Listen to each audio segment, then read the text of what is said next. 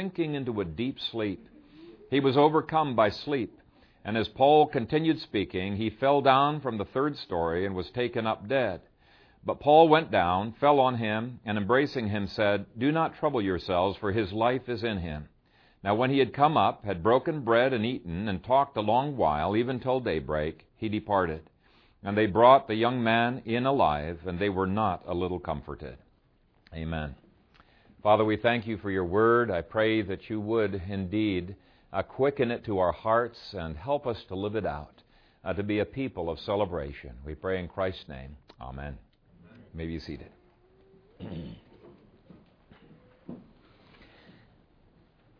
When I told Kathy that I was going to be preaching on the subject of Eutychus, the guy that Paul killed with a long sermon, she said, "Oh, I've got a perfect hymn for that." And she turned to the Sabbath section of the Trinity hymnal and gave a hymn that said, "Safely Through Another Week."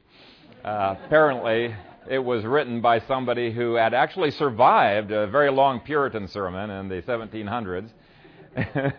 We are not going to be singing that hymn. It hits a little bit too close for home around here. But the story of Eutychus has prompted a lot of humor down through the years. Most of it's poking fun out of us pastors, and it's church members taking comfort in the fact that, Scripture sympathizes with their falling asleep. There was one story, though, that was a little bit safe for pastors to tell. It was by a Reformed pastor, you'd guessed it. And he did have kind of a lump in the side of his cheek, like he had a chew in there when he was telling this story. But it was about Martin, he says, was a member of his church. And he said Martin is a lovely man. He just had a servant's heart, was very generous with his money, always there to volunteer, and just an all-around swell church member. But he had one fault that was really troubling. During the sermon, he would find his head nodding, and before you knew it, he was off to sleep, and he would wake up a half hour later thoroughly refreshed. And his wife was really troubled by this, and she'd elbow him, but he just didn't seem to pay any attention. So one day, she brought into the service, snuck it in cellophane wrap, something that in the past had just about blown him over. It stank so bad. It was some Limburger cheese. And she unwrapped the Limburger cheese after he fell asleep and put it under his nose. It didn't wake him up, didn't faze him at all, but he did talk in his sleep. He said, "Martha, you've got your feet on my pillow." Well, he was already causing enough trouble in the service, so the pastor thought he'd make an example out of Martin. And the congregation played along with it. He said, "How many here want to go to heaven?" And everybody except for Martin raises their hands. And then in a voice that was loud enough to raise the dead, he says, "And who wants to go to hell?" And he jumped to his feet. He was startled, and he thought maybe it's time to start singing. But he looks around him. There's nobody else standing. So he says, "Well, Pastor, I don't know what we're voting on, but it looks like you and I are the only ones who are for it."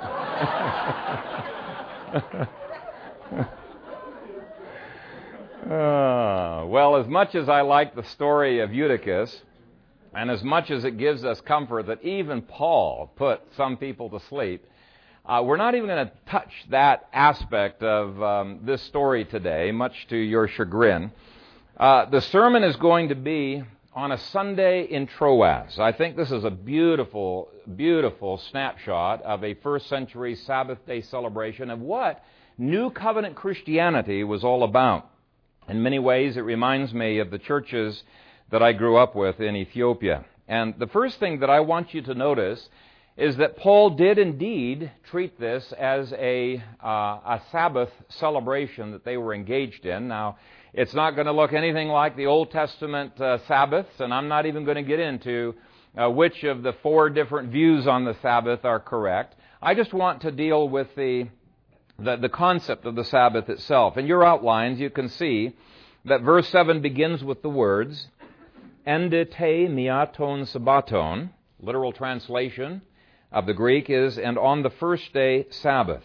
And you can see in your outlines that the word that's translated as week in our version here is exactly the same word that's translated in the Greek Septuagint translation of the Fourth Commandment.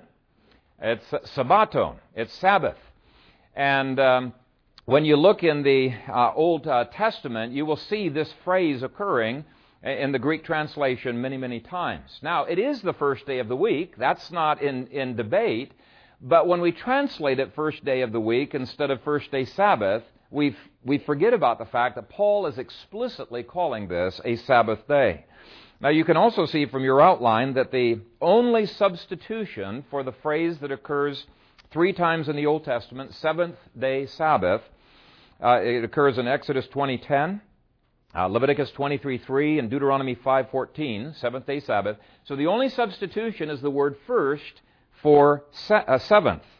Otherwise, it's parallel, and in many ways, this is exactly the same language that was used of the festivals that had a first day and an eighth day Sabbath occurring in them. And it could be argued, if you were a Seventh-day Adventist and didn't dig deeply into the text, oh, this is not a first-day Sabbath. There's still a seventh-day Sabbath. The only reason it mentions first-day Sabbath is there must have been some ceremonial festival that was going on at this time. But I've included a calendar of 55 AD in your outlines. You'll see there isn't any festival going on that day. And furthermore, Paul has already abolished all Old Testament Sabbaths, all Old Testament calendar altogether. In Colossians 2:16 through 17, Paul said, "Let no one judge you in food or drink or regarding a festival or a new moon or Sabbaths, which are a shadow of things to come, but the substance is of Christ." So we don't celebrate any Old Covenant days any longer, at least not as a mandate. This is Paul's admonition. Now, if we thought Old Covenant days were still binding, in effect, what we would be saying is, the Messiah has not yet come. Jesus has not yet come. Because those days were at the end of the week to symbolize the fact they were still looking forward to a salvation that was yet to be accomplished. It was at the end of their week, at the end of their age. Now, once Jesus died and he said, "It is finished," and he was raised from the dead, all Old Covenant days were abolished. In my book on the Sabbath, I think I clearly demonstrate this. But now I just want to mention that each gospel account ends by mentioning that there was an abolishing of one Sabbath and an institution of a brand new Sabbath. For example, Matthew 28:1 says, "In the end of the Sabbath, as it began to dawn toward the first day Sabbath." One had to end before the other could begin. Now, Mark 16, verses 1 through 2, I think is particularly strong because it uses a very strong word that I've defined in the footnote there for you that indicates that one Sabbath has completely, thoroughly passed away and then speaks of a first day Sabbath. Now, this means that the Old Testament days are no longer binding in any sense or fashion. But there is a new covenant day that is binding. 1 Corinthians 16, 1 through 2 speaks of a day-keeping that the New Covenant people are supposed to engage in. There's one day-keeping that's done away with. There's another day-keeping instituted. And here's what he says, "As I have given orders to the churches of Galatia, so you must do also. On the first day Sabbath, let each of you," and then he gives their instructions for the Sabbath gatherings.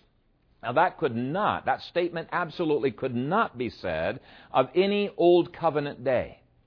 Why? Because Paul's just written Romans chapter 14, which says, look, all of those days have passed away, and stronger Christians know that. Now, if you want to celebrate a Passover day or a new moon or some of those Jewish Sabbaths, that's fine. You're still worshiping on Sunday.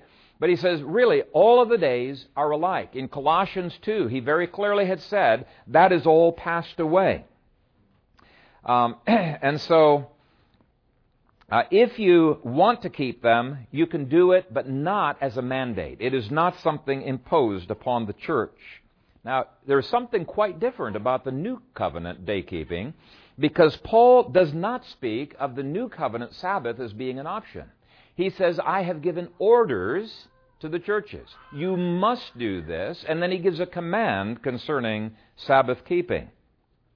So there is a difference on the New Testament day keeping. So that, in a nutshell, is why I believe it's appropriate to call the first day of the week the Christian Sabbath. It's not because I want to bring you back under the Old Covenant. I think the Old Covenant has passed away. This is a day of rejoicing and celebration, relaxation, feasting.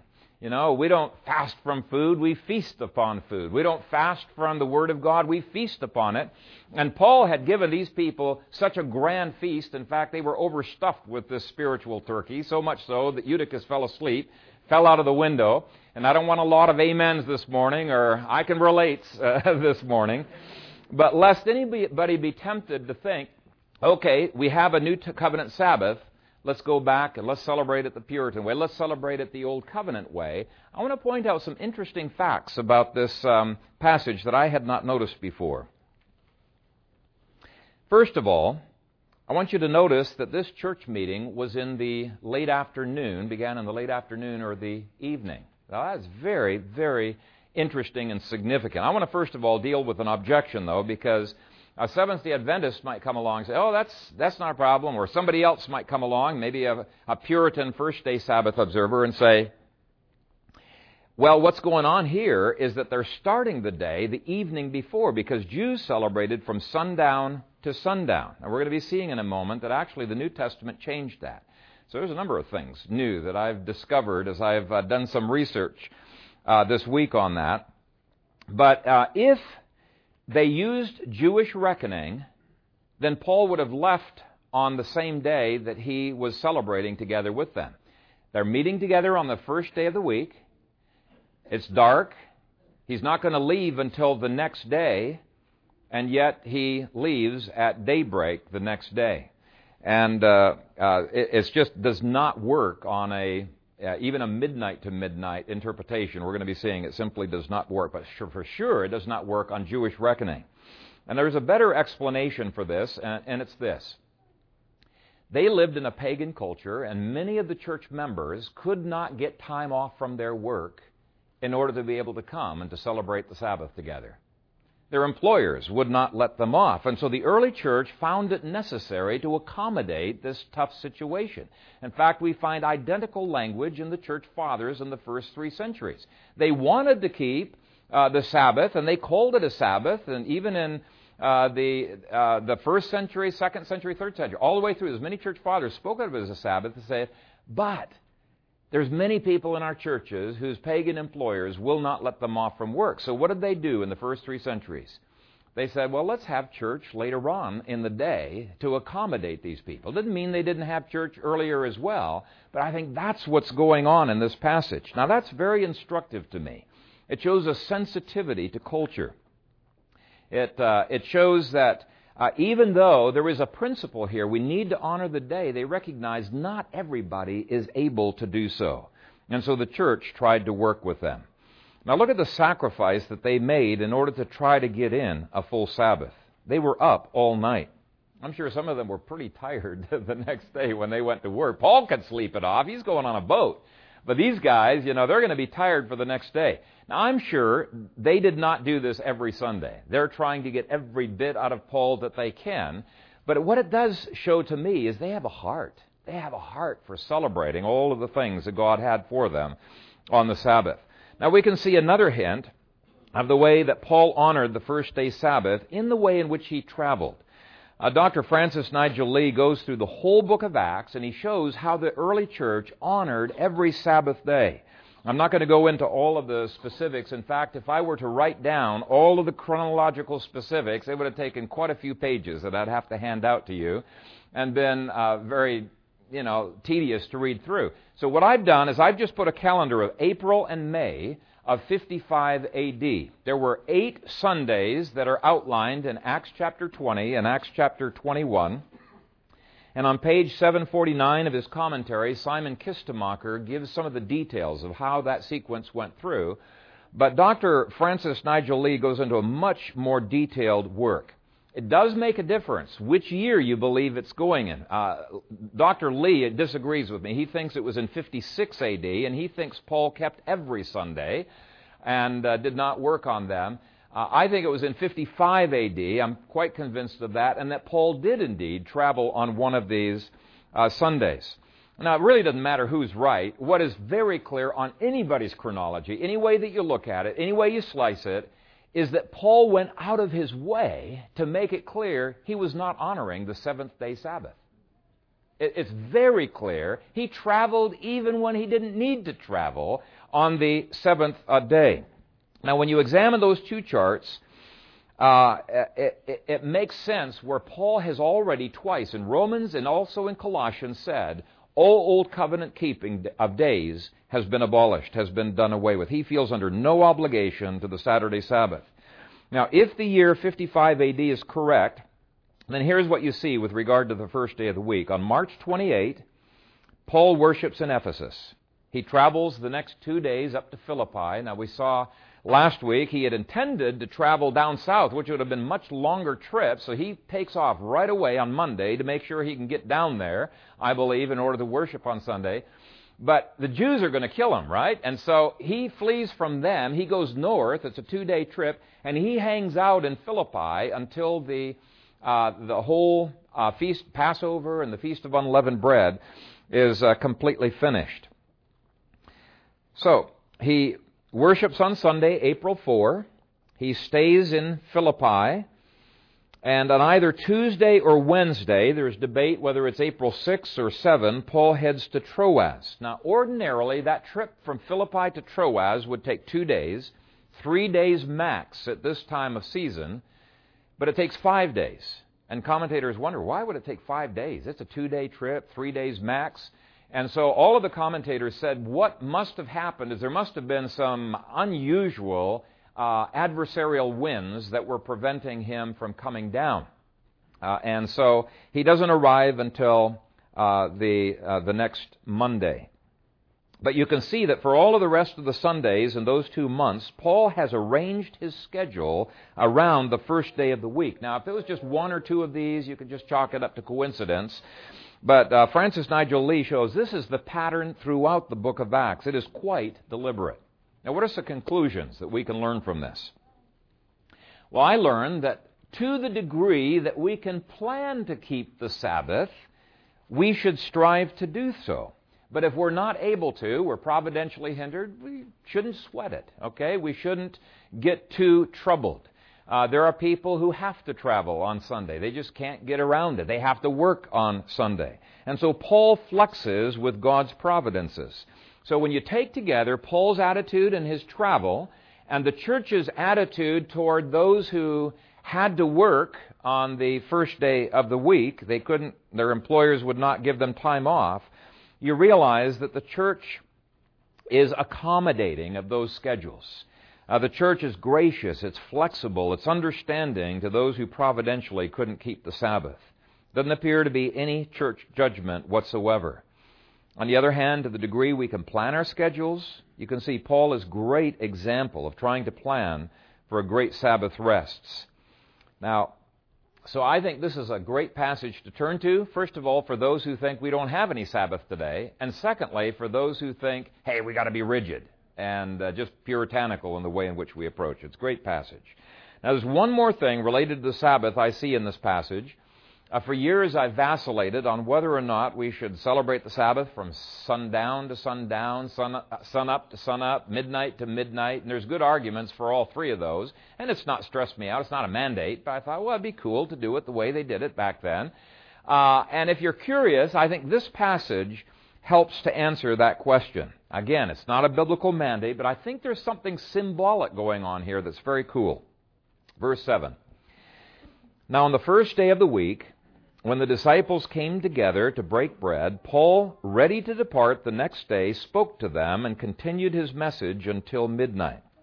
Here's the facts that we can put together. First, they gathered on the first day of the week. That's clear. And it's still the first day of the week when it's dark. Third, as they gather, Paul is ready to depart the next day. He's got his bags packed. He's ready to fly out of there as soon as the next day comes. Fourth, the purpose of gathering was to break bread in communion on the first day of the week. Fifth, Paul doesn't get to communion and doesn't even anticipate getting to communion until after midnight. Sixth, they leave at daybreak on Monday morning. And you can see that later on in verse 11. Leave at daybreak. And this indicates that the next day did not start until daybreak. I don't know any other way of interpreting this. I've tried and tried to interpret it the way Dr. Francis Nigel Lee does, from midnight to midnight. So what's going on here is he is neither following the Jewish pattern, nor is he following the Roman pattern of midnight to midnight. This is a brand new pattern that has been established of dawn to dawn. What's the significance of this? Well, when Jesus died, he rose from the dead, triumphant. He was ascended to the right hand of the Father. He began to make all things new. Okay? He gave a new temple, a new geography, new spiritual gifts to the body of Christ. And I think this is one of several passages that indicates that with the rising of this symbolic new sun, the dawning of the kingdom, that he throws out all old covenant keeping and brings in all things new with regard to timing as well. So Colossians and Romans, he's just recently thrown out the old covenant keeping. No longer will things start with darkness and proceed to the dawning of the day. That's the way it was. It was started in the evening, ended the next evening. So it's evening to evening. No longer does it do it that way. Why? Because the kingdom has dawned. The end of their week has come. And so because of the dawning of the kingdom, he's starting the new covenant day with the light rather than with the darkness. So a new calendar has happened. There's a division of BC and AD. Actually, it didn't happen until significantly later. But you look at the way the apostles treated, they see this as the demarcation of time. They see the cross as being the center of history. So there's a new calendar, new holy days, the first day Sabbath, something prophesied in the Old Testament. And then there's a new division of days. Now, this is just hinted at in this passage, but I believe it is one of many indications the new covenant makes all things new. So, the first thing that you would notice if you went to Troas on a Sunday is you would notice them celebrating the Sabbath. The second thing you would notice is the celebration of the Lord's Supper. And it's not celebrated the Old Covenant way. It's celebrated a New Covenant way. They anticipate the Lord's Supper in verse 7, and they actually celebrate it after midnight in verse 11. Now, why do I call it a celebration? 3 reasons. First, this is not like the Old Covenant meals, which were anticipating that salvation is still future. It is not yet come. Now, it was promised, so that's reason enough to celebrate, but this is way more than that. This is looking back to the words of Christ. It is finished. The victory is won. All that's left for us is to stand fast in that victory that Jesus has achieved for us. Second, we value the many, many covenant blessings that God has promised to bestow in us through the Lord's table on a weekly basis. Well, you know, this is something we celebrate. We rejoice, and we don't want to be robbed of those weekly blessings. No, we're looking forward to and anticipating them. Third, it's a reminder that if God is for us, who can be against us? And so there's every reason to celebrate the Lord's table and to be grieved when we are cut off from the Lord's table, because when you're cut off from the Lord's table, you're cut off from God's fellowship. Now, I said that we don't want people robbing us of that weekly blessing, but there are some people out there who say, let's not have it on a weekly basis. Let's have it 4 times a year. Or maybe, as is pretty customary in some churches, let's have it once a month. And the reason that they give for that is we want to keep the Lord's table special. If we celebrate it too often, it's just going to become common. It's not going to be special. So my suggestion to you is I really suggest you kiss your wife once a quarter or once a month to really keep that kiss special, right? Or that you preach the Word only once a month or once a quarter. That you sing only once a month or once a quarter. That'll keep it special. Now, obviously, I'm being facetious on that, but that's the only argument that they have. Let's keep it special. And I believe you can have lovemaking. You can have a preaching of the Word, feasting upon food. You can have it very frequent and still have it very precious and very special to you. In fact, really, the opposite is what usually happens. People who only celebrate the Lord's table quarterly or 4 times, once a month, what usually happens is they see this as being non-essential. We don't have to have it every week. It's non-essential, and so it becomes something that they don't look forward to. When it happens, oh, yeah, this is going to be one of those long Sundays. That's too bad. And they're not anticipating what is coming up. So let me comment on this subject very briefly. Weekly communion is indeed hinted at here. First day of the week is defined in verse 7 as when the disciples came together to break bread.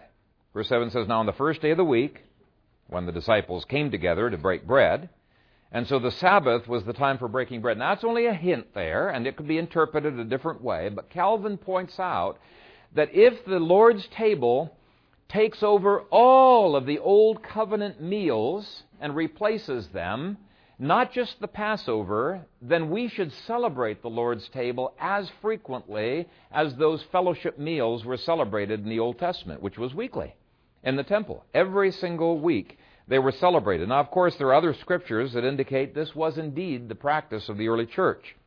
Acts 2, verse 42 says that the disciples, quote, continued steadfastly in the apostles' doctrine and fellowship, in the breaking of bread, and in prayers. They were steadfast in those elements of worship.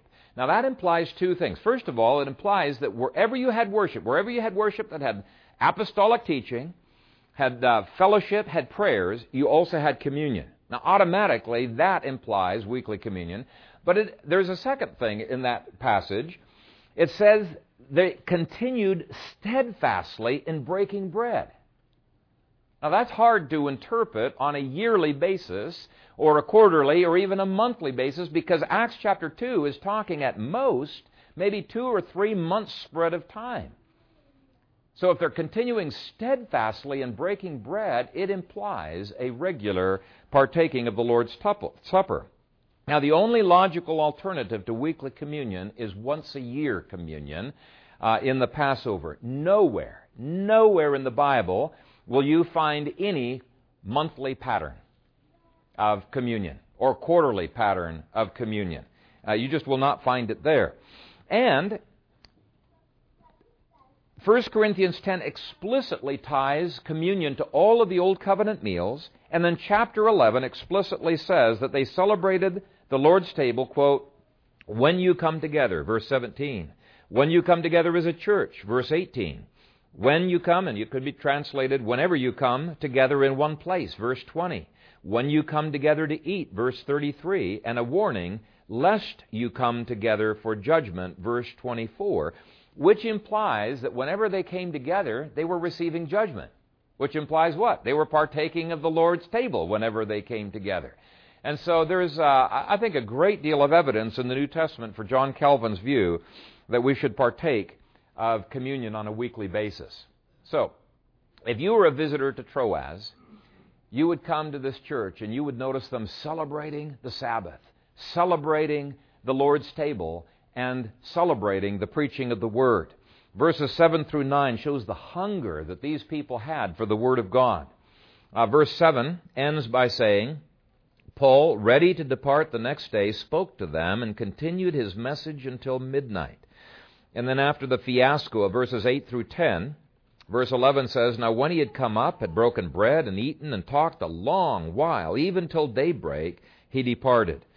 Now some commentators assume that maybe they were even meeting earlier on in the day, but he's just mentioning this last part. But let's just assume they didn't. Let's just assume they started meeting at 6 or 7 o'clock in the evening. That means they were meeting together for 11 to 12 hours, and most of that time, a good chunk of that time, was spent in listening to the Word. And again, I doubt all of their services lasted that long.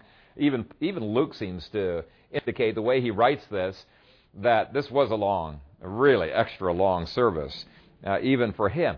But the point I'm wanting to make here is they had a hunger. They had a hunger for the Word of God.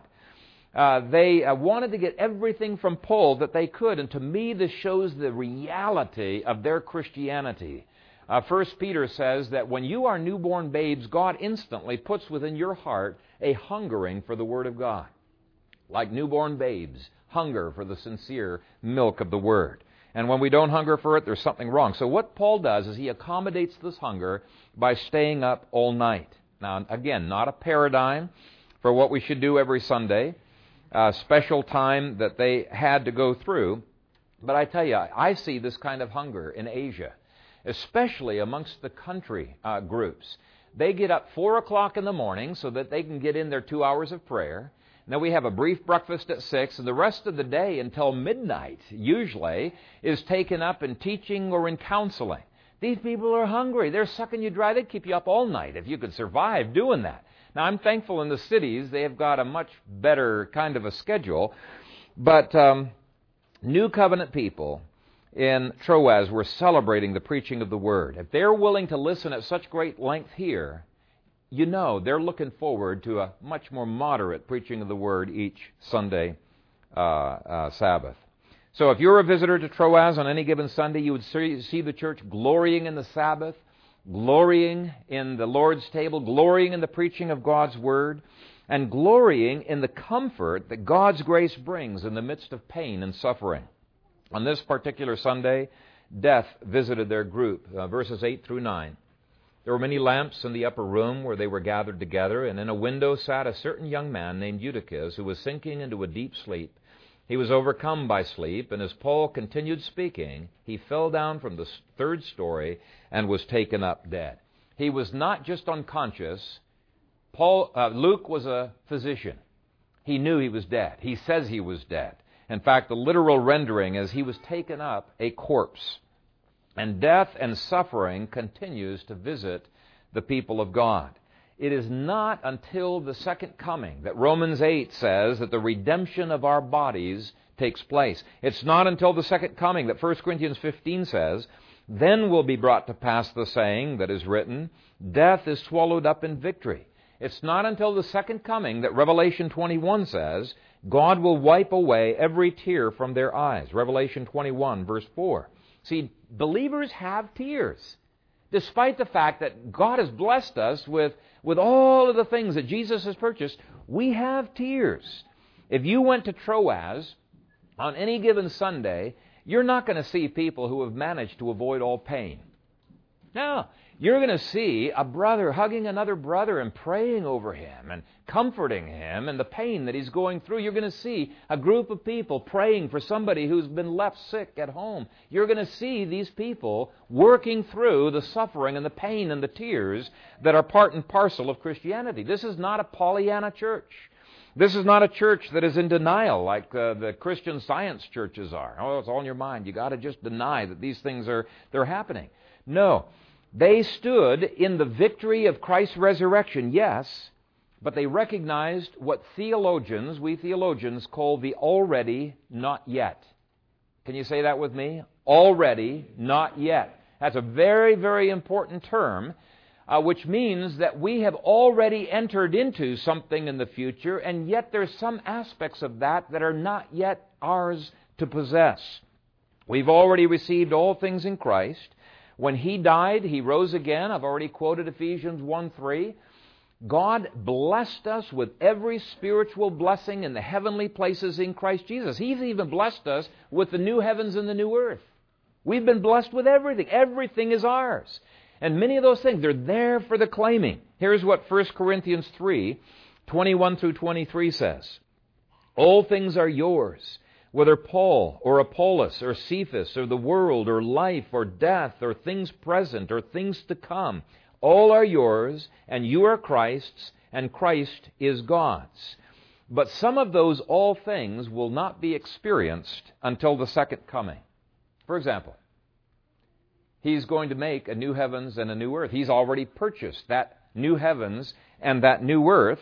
It is so guaranteed that Scripture says in some fashion, we're in the new heavens and the new earth. We're tasting, Hebrews says, of the powers of the age to come. It belongs to the age to come. We're already tasting of it in some measure.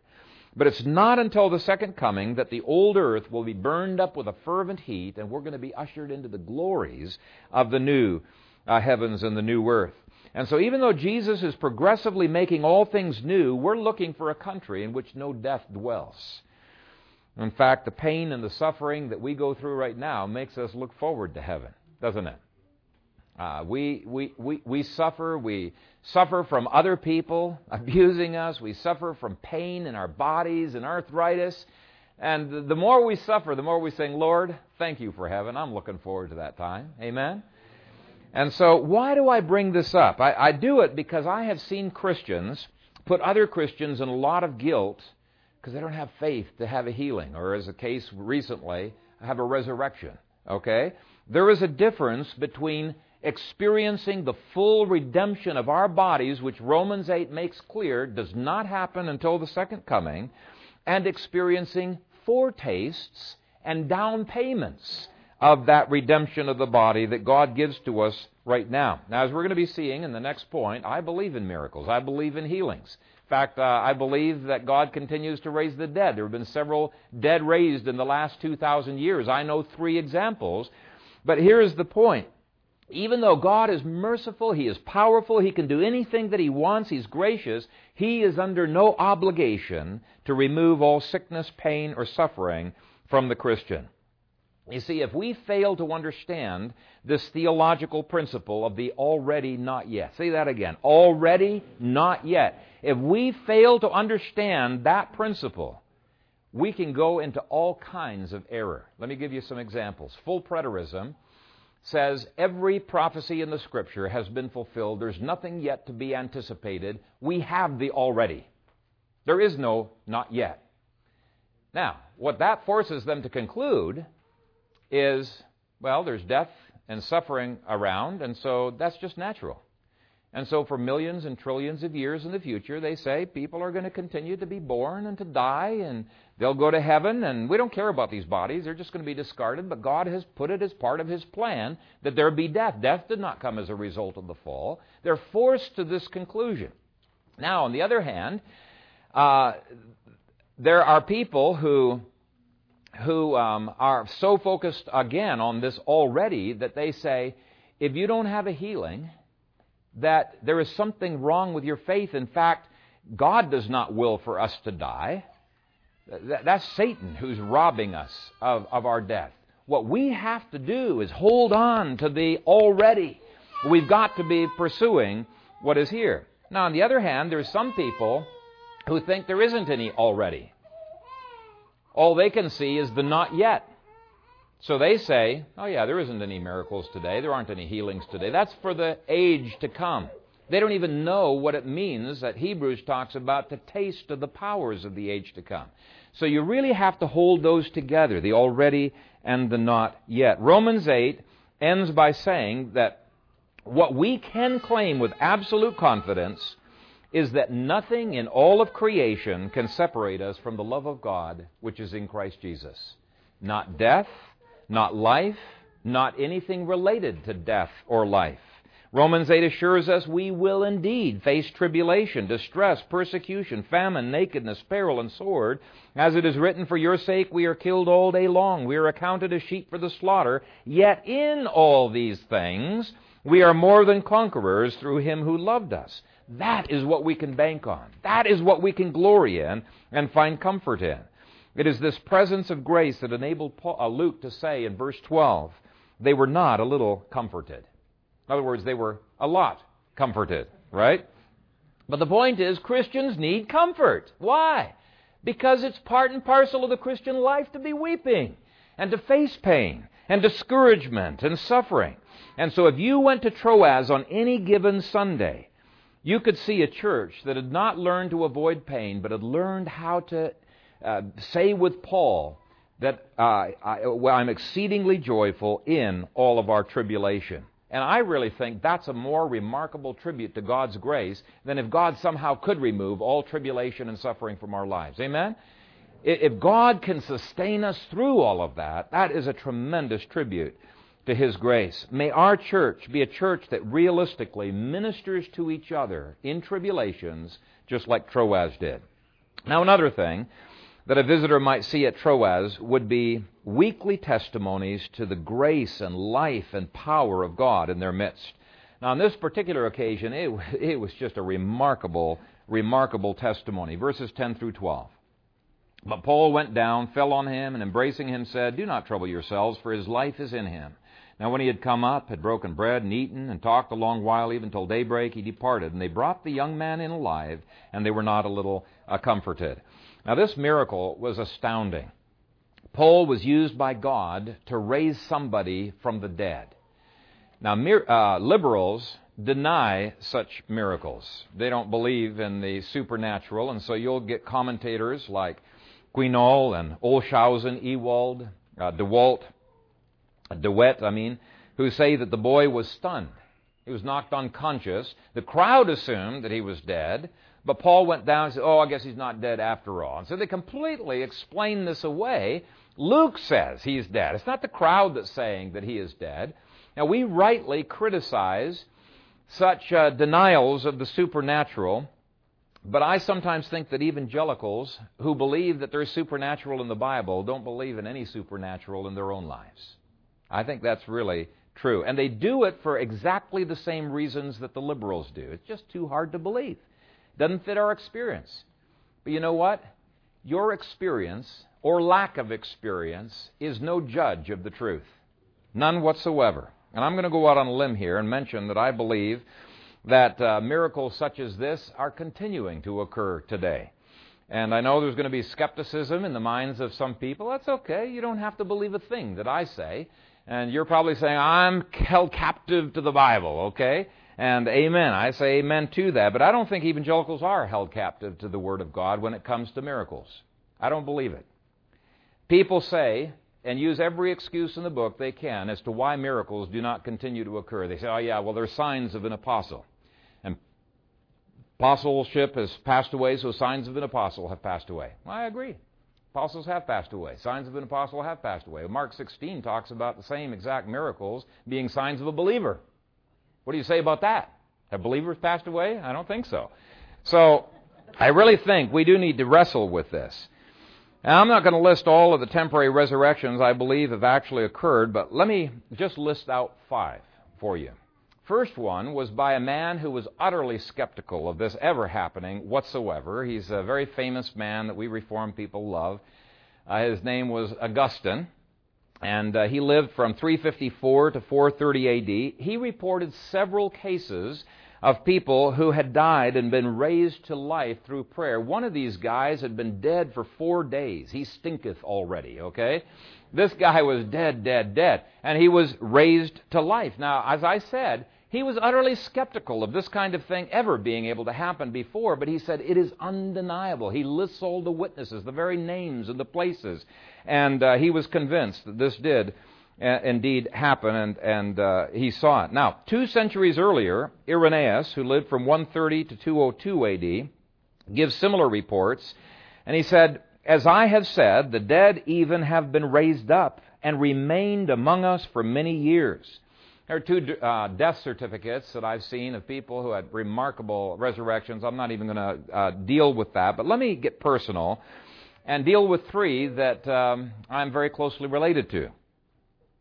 My grandma was prayed back to life after she died, and she said that she experienced heaven. She didn't want to come back into her body. She was very grieved when she did. My sister-in-law's grandma came back to life after she had been declared dead in a hospital surgery room, and for some time. And the interesting thing about her is she left a 5-point Arminian, and she came back a 5-point Calvinist. Very, very interesting. She said she was so overwhelmed with the depravity of man, after that she had no problem understanding the 5 points of Calvinism. It just clicked, just like that for her. My sister-in-law, when she was a child, was clinically dead, and even rigor mortis had set in, and yet through prayer she was raised up to life. She was healed. And though these things are rare, there is no reason to believe that God cannot today give a foretaste of the powers of the age to come by giving a temporary coming back to life. It's not something we can demand, but it is certainly something we can rejoice in. And the saints in this church had extra reason to celebrate the Lord's table on that particular night. The Lord's Supper testifies to the fact that Jesus Christ triumphed over every enemy, including the last enemy, death.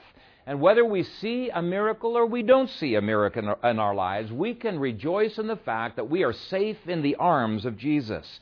Every Lord's Day should have conversations and should have testimonies to the fact that God is real in our lives. He's powerful. He's at work in what we're doing. It might be a testimony of how God, provided finances in our lives, just at the right time. Or it might be how God has given guidance to us or helped us to see something. I was really touched one time when Tom shared with us 2 or 3 stories about how he had lost things.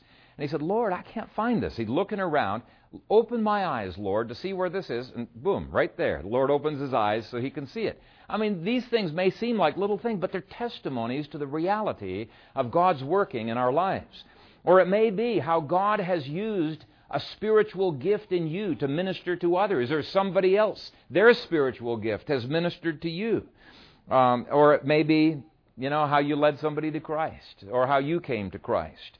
But churches ought to be filled with testimonies to the reality of God's life, His grace, His power at work. And I think this church has that, in the times of conversation that we have. These are things that are encouraging. They stimulate the faith and the unity of the saints. Luke ends this whole section by saying, and they brought the young man in alive, and they were not a little comforted. What a wonderful understatement. Not a little comforted. And that is my prayer for each of you, that the comfort of God's grace would be your constant possession. Now, this has just been a little cameo of what a church could look like. I believe it's realistic. I believe it honors God. And I want us to strive to be a church that is celebrational. Every Sunday, celebrating the Sabbath. That's the day that God delights to pour His blessings into your life. Right in Genesis chapter 2. He blessed the day. He made it a day of blessing. So celebrating the Sabbath, celebrating the Lord's table, celebrating the preaching of the Word, celebrating the grace of God that sustains us in the midst of darkness and tears and tribulation, and celebrating the fact that our God is a powerful God at work in the midst of His people. Amen? Let's pray. Father, thank you. Thank you so much for the power of your grace that is at work, that Jesus is the same yesterday, today, and forever. And Father, it is our desire to live in the light of the death and the resurrection and the ascension of the Lord Jesus, that we may know the power of His resurrection, the fellowship of His sufferings, that we would not have to go through any suffering without experiencing your fellowship. We love you. We bless you. And it is our desire to serve you faithfully all the days of our life. And so we pray that you would strengthen this, your people. In Jesus' name, amen.